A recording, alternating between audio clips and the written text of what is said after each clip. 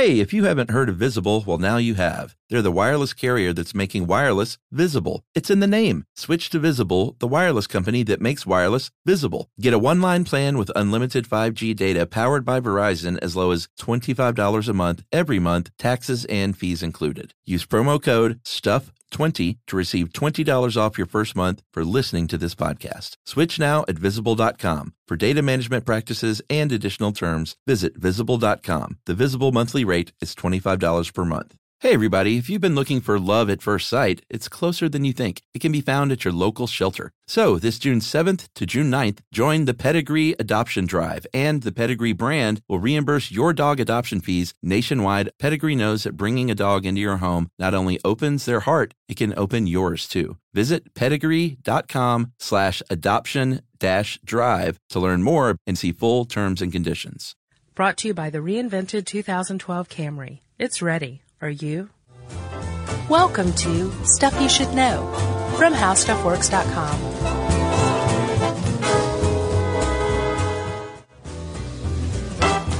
Hey, and welcome to the podcast pre-wrap, I guess is what you call that, right, Chuck? Sure. Prologue? Forward? That was a good one. Prologue. Yeah. I'm Josh, and that's Chuck, and we are introducing a live podcast that we recorded in San Diego just a little while ago. What, July 12th, I think? I don't remember. I believe it was the 12th of July. It was great fun, though. At Comic-Con. Yeah. Yeah, it was a big deal. There were people who waited in line to get in. Some of those very people didn't get in, got turned away to see us. I know. That was weird. All those people, we're sorry. Yeah, and for the people that came that weren't fans of the show, and if you happen to be listening now, then welcome, and thank you for coming just out of interest.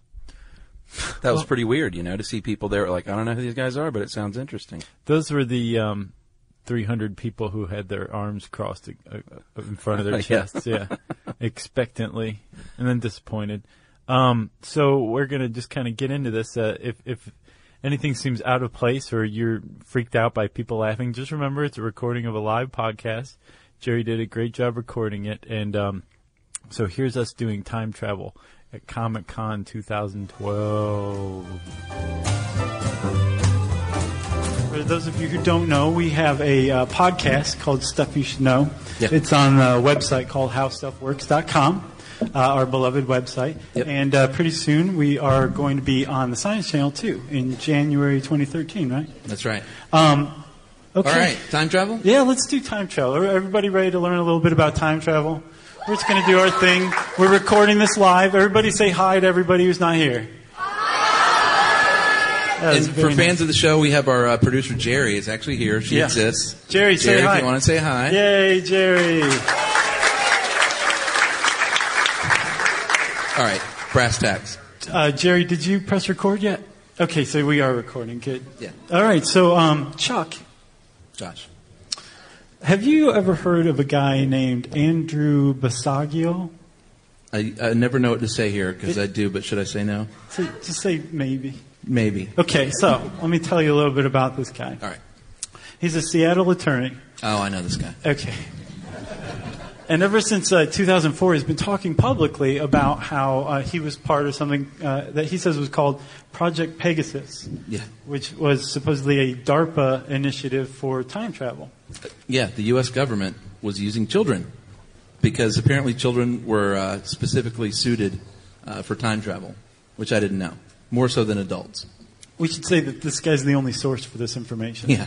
That's kind of a big qualifier. Very much. So he does have a pretty good story. Like, throughout the 70s, from age 7 to 12, he did a lot of Lincoln assignments, I guess. He traveled to Gettysburg at one point, where he was captured in a famous Josephine Cobb photograph. Supposedly. And I went and looked, and I mean, it could be him. It's a really blurry photograph. There was a guy in the picture. There were several guys. Yeah. But it was from 1863, so they didn't know what they were doing back then. And then he also traveled to Ford's Theater several times, where at one point he ran into another version of himself from another time that had traveled back there for that same night. The Lincoln assassination, by the way. So, and all of this, by the way, was based on technology that was made from schematics found among the personal effects of Nikola Tesla. That's right. Who died in New York in 1943. Who knew? So supposedly the U.S. government ransacked his apartment, came up with this, built these time portals. Now, far be it from me to cast aspersions on another person's story. Chuck and my motto is to each his own. Always. Yes. We should clink swords when we say that. I know. But I would buy this guy's story a little more if he said that he was traveling to the future. Because after researching for this presentation, doing a little bit of time travel research, I found that there are a lot of bona fide, legitimate physicists, cosmologists, who say that, yes, it is entirely possible to travel to the future. Yeah. And we kind of do it every day. Yeah, it's pretty exciting. It's just, it's true. Do you want to talk about it now? Yeah, Josh, there's an old joke in the scientific community, in the time travel community, about let me see if I get this right, okay. About an immigrant who comes to the United States, right. Ellis Island, I imagine, and he lost his watch. It's really sad. And he goes up to a scientist and he says, "Please, sir, what is time?" I don't know what country that is. That's a general, maybe European accent. Okay, he's That's European. good. And the scientist replies, "I'm sorry, you'll have to ask a philosopher. I'm just a physicist." Kind of a silly joke. It's a good time travel. Scientists That's a smart love that joke, joke. everybody. This kills in lab rooms. But it is a silly joke, but it really gets to the heart of the matter. When you're talking time travel, it is very much a philosophical question. And it is, if time flows like a river, like some people think, in one direction, the question is, can you stop that flow? Can you reverse that flow? Can you go back in time? Or can you speed up the flow and go forward in time? That's kind of the question. Yeah. I find it heartening to see physicists and philosophers getting along, having a beer, talking about time travel, Sure. having their brains melt together. And you were talking about time flowing like a river. Yeah.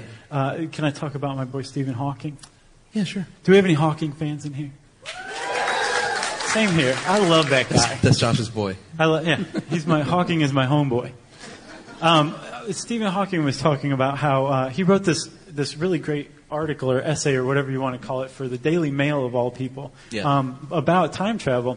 And in it, he talks about time as a river. He says very poetically, it's like a river because it flows in one direction, and we're all just kind of going along with it. But it's also a bit like a river in that in different spots, it travels at different speeds.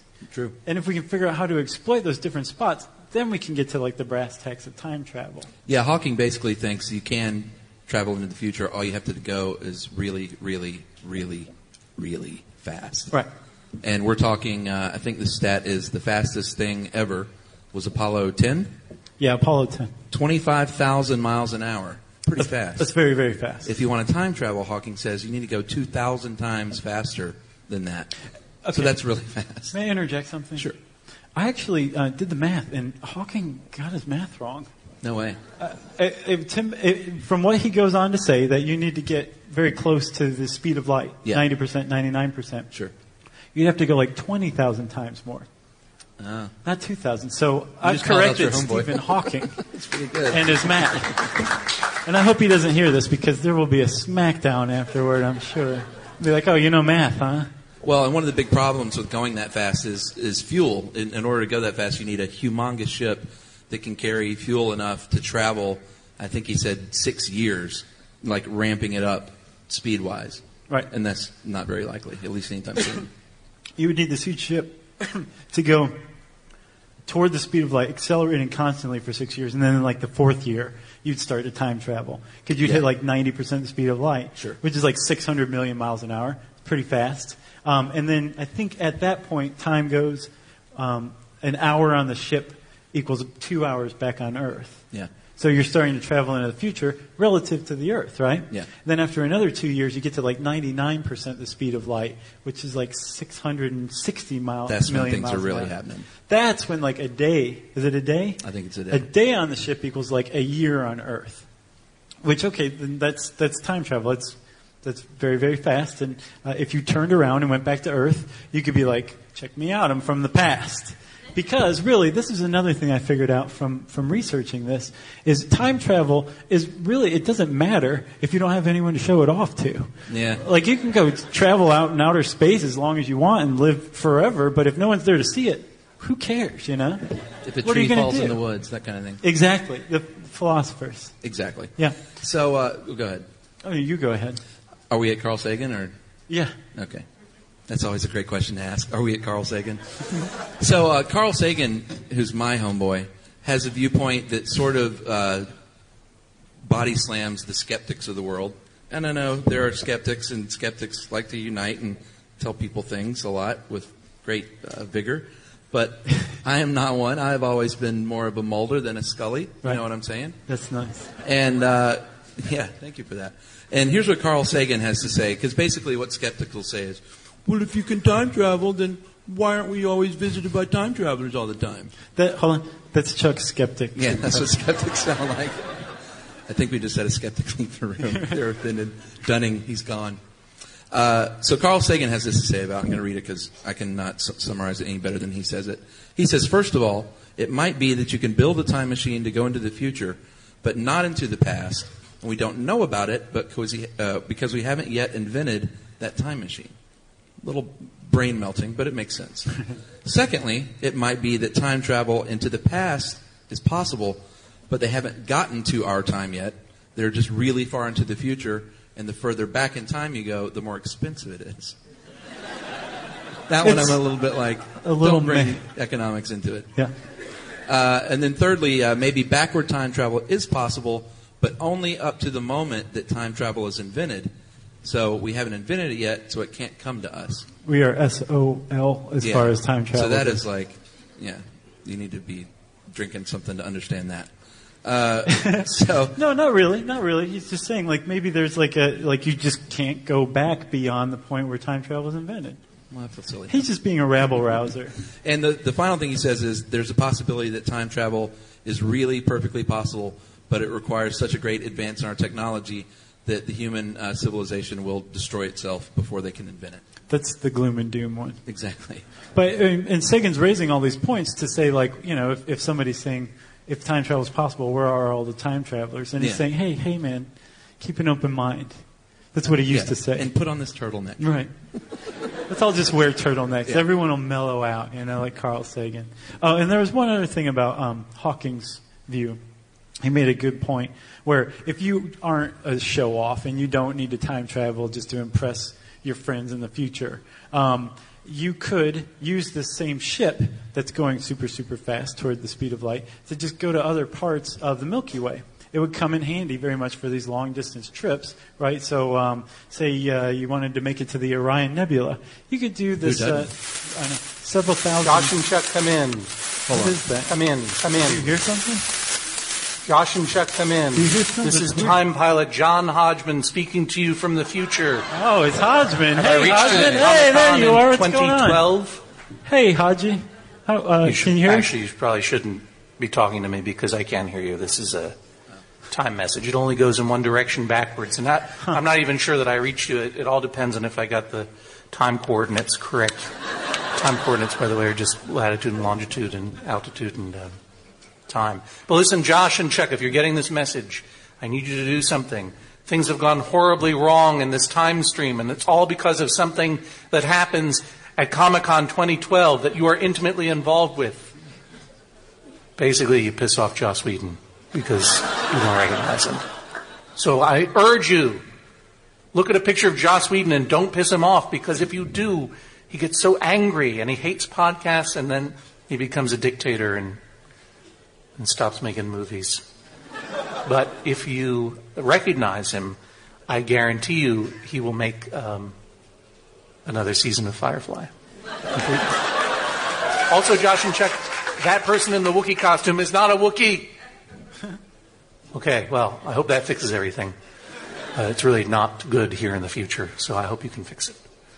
I also hope that this message went to my time stream in the past and didn't get booted off to another multiverse. In which case, if this is reaching you in a different multiverse, watch out for the floating ghostly piranha.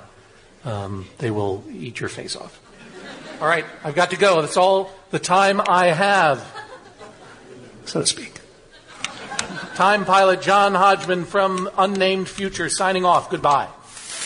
Hey, wow. What a guy. He is always looking out for us. You never know when future John Hodgman is going to pop in. Does anyone know what Joss Whedon looks like? Okay, we need a picture later. He's not here. Is anyone going to the Firefly panel? Oh, yeah. You better go get in line right after this. Wow. Well, that was a yeah. What should we do now? sequitur. Should we talk about methods of time travel, maybe? Oh, yeah, go ahead. Okay. So if you're talking time travel, which we are, there are two directions you can go. You can go into the future, or you can go into the past. I'm a past guy. I've always liked to see the Old West. I knew you were going to say Old West. Well, I just want to be a gunslinger. Down. Do you? Yeah. And wear fringy leather stuff. That's right. But if you want to advance into the future, here's what you're going to have to do. You're going to have to exploit space-time, which isn't the easiest thing in the world, but it's possible. It actually happens every day up in the sky with GPS satellites. I don't know. That guy's nodding. He knows. But many of you may not know that these satellites actually accrue an extra third of a billionth of a second every day. Doesn't sound like much, but it's time travel, and it's kind of cool. And it adds up. And the reason this happens is time passes faster in orbit down here on Earth. Basically, Earth is like a big dopey St. Bernard, like dragging on time. And all the mass on Earth is just slowing down time in little tiny increments. Out there in deep space, you don't have to worry about that kind of thing. Right. And that's called gravitational time dilation. Yeah. And it's a real thing.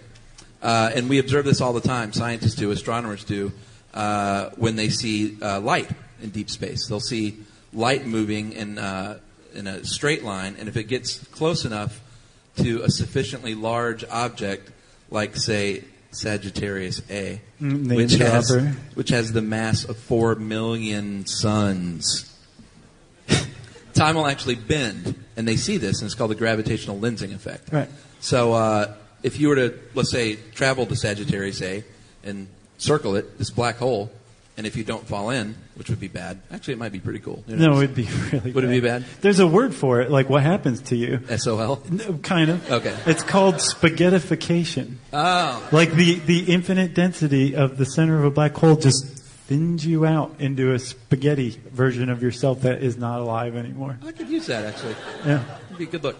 So if you were to be able to circle Sagittarius A for a little while, without falling in, you would experience time at half the rate on Earth, which is time travel. Again, and you come back to Earth and you show off for everybody. Yeah, and that's basically the center of this Sagittarius A is a really super dense point. It's called a singularity, but don't confuse that with the singularity. Two very different things. That's another big future problem. Yeah, we'd all be in big trouble if the singularity happened. Can I throw out some of my favorite Please. universal cosmic anomalies? Yes. So Chuck was talking about a black hole. One of my favorites is called a Kerr ring or a Kerr ring. We can't figure out how you say it. Honestly, we really looked. So probably for the rest of the time when I say it, I'm going to say Kerr ring or Kerr ring, okay? Sure. Okay. And basically this is like a black hole that forms from a lot of neutron stars that have collapsed. And neutron stars are about the size of Manhattan, but they have like the mass of our sun. So they're super dense. Yeah. And a bunch of them will form into this ring that kind of turns into this whirlpool. And because of the centrifugal force of these things, a singularity doesn't form. Hence, spaghettification doesn't befall you when you go through the center of these things. That's right. But it's still a black hole, right? Yeah. They think that if you go through, though, it's a one-way ticket because probably on the other side is what's called a white hole. Yep. Which is the opposite of a black hole, and it pushes light and matter out away from it, so there's no way of getting back. But it's still possible that you can travel through time, at the very least to another part of space. Yeah. Right? So, You want me to tell you about another one? well, this next one is my favorite. Oh, the Einstein-Rosen bridge. That's right. Which, yes. Wow, that got applause. Yeah. And here comes the rest. Uh-huh. Also known as a wormhole. Yeah. Yeah. But everyone calls it a wormhole because, like, you couldn't have a TV show called Through the Einstein-Rosen Bridge with Morgan Freeman I guess you could, but Through the Wormhole with Morgan Freeman is like catchy. Right. It's sexy. It is very sexy, super sexy. So, an Einstein-Rosen bridge or wormhole, it's kind of actually easy to grasp if you consider time or space-time, as like a flat sheet that you folded in half and you left some space in between, right? You and actually then, have a sheet if you want to demonstrate. I like this. Oh, okay. And then gravity's pushing toward the center, toward this empty space in the middle. So if you have the sheet like that and you put like a baseball on either side, these depressions are going to form that are kind of akin to the bending of time dilation, gravitational time dilation. Yep, same thing. And if the depressions that they form connect, you got a wormhole. Boom. Yeah, and you may be able to travel through this. No one knows for certain, but it's just kind of like the physicists are at the point now where they're like, oh, and there's also this other weird thing, and maybe you can travel through time in that. Is that what they say? That's kind of what they say. But, so Chuck is an Old West kind of time travel guy. I like time travel to the past, too. I tend to think that time travel to the future is the one we're going to accomplish first. Yeah, I think so too. But the reason most physicists poo-poo the idea of traveling back in time is because paradoxes arise. Yeah. And when a paradox arises, usually that means like the point is moot, like you can't argue it any further with a learned person. Yeah, this is a point where we talk about something called causality. And everything we know here on planet Earth, as I say, is based on, in a time sense, is based on cause and effect. Right. And it's a one-way street. Something happens first, and that leads to something that happens after. You can't have an effect without the cause. Right. And it's a one-way street going then in that direction, cause, effect, cause, effect, cause, effect. Right. That's causality. And you have one of the big, great, famous paradoxes is the grandfather paradox, right? The saddest of all paradoxes. Which it kind of demonstrates, this bums Chuck out because the grandfather is like, it's like, what'd the grandfather do, you know? But say that you went back to kill your grandfather, right? You're an assassin. Maybe you'll do anything for money. A looper, if you will. And you go back and you walk up to your grandfather and you shoot him and kill him dead. But this is the version of your grandfather before he's conceived your father. Therefore, you can't possibly exist. Therefore, how could you get back to time travel in the first place to kill yourself? Yeah, that's so sad. It is sad. It's But also you know what's even mind-bending. sadder? What? The grandmother paradox. That's where you go back and they couldn't call it that. They tried it and they were like, "Go back and kill your grandmother? Are you serious?" They're like, "Can you just call the grandfather at least? Because maybe he hit you once or something." You know? At the very least, he made you mow the lawn for a nickel or something. Yeah, Like that. grandmother just coddles you and feeds you chicken and pie. Sure. Or at least mine did. You miss Granny Bryant, don't you? I do. Although she lived to be 100. I know. That's a ripe old age. That is a ripe old age. That's called a sidebar. There's also, so that's an inconsistent causal loop, right? Yeah. My favorite is the consistent causal loop. Yeah, this is pretty cool because it's paradox-free, which means it can actually happen. And there's a physicist named Paul Davies who describes it like this.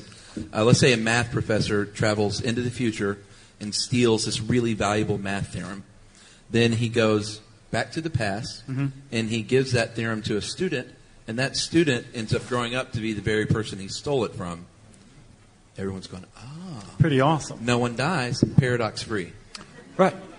My favorite example of this, though, is, we have a special guest here named Brian who's going to help us with this. Brian, come on up here. Brian, everybody give Brian a round of applause.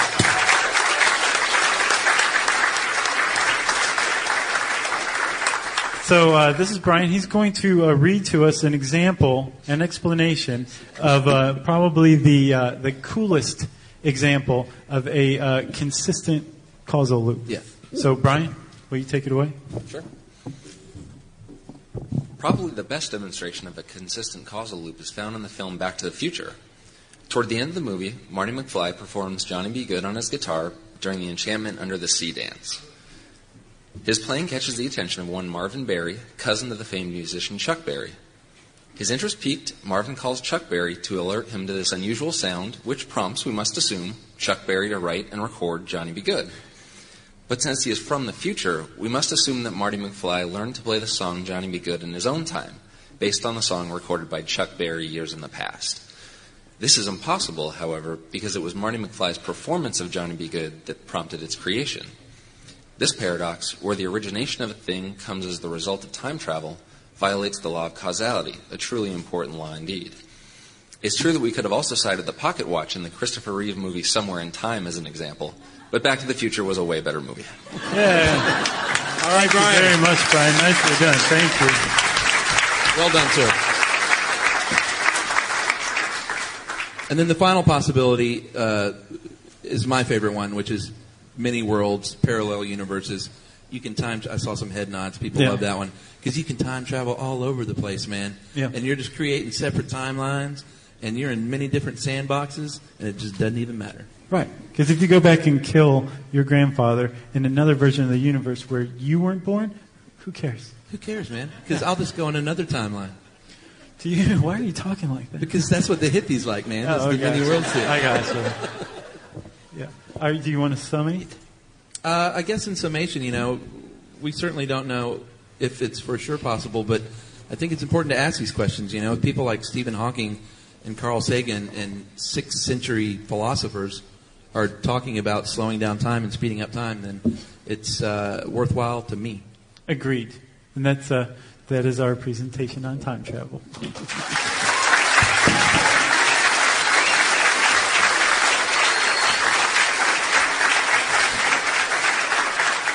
Thanks. So I think we're about out of time, unless we have a few minutes for Q&A.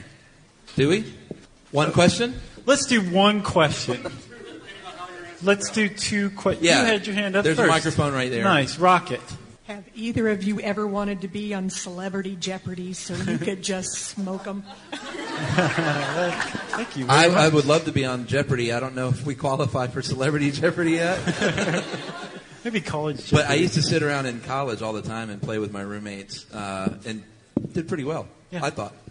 I think that the X factor is whether or not you freeze on TV. So yeah. One more? One more? Bam. In the hat in the back? Hat? Baseball hat? You just... Yeah, you. Yeah. No? You forgot. Hello. Hi. Question: are you guys gonna do books? How you had the little books and all this stuff? Are you gonna release those eventually, or do you plan on it? That's a great idea. We have 2 audio books, which are like books, but they're way easier than regular books. We've definitely talked about that before. We're still trying to figure out what the idea would be behind it, but yes, we're definitely not opposed to that. So look for it in 2015 maybe. Yes, we could all time travel there right now. Exactly. So let's see. If you want to get in touch with us, you can tweet to us on SYSK Podcast. You can visit us on Facebook.com, and you can always send us a good old-fashioned email by wrapping it up, spanking it on the bottom, and sending it off to stuffpodcast@discovery.com. Thanks. Have a good Comic-Con. Thank you very much, everybody.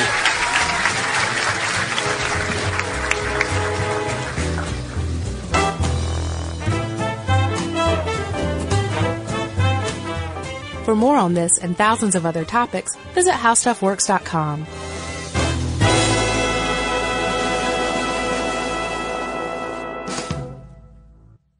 Brought to you by the reinvented 2012 Camry. It's ready. Are you?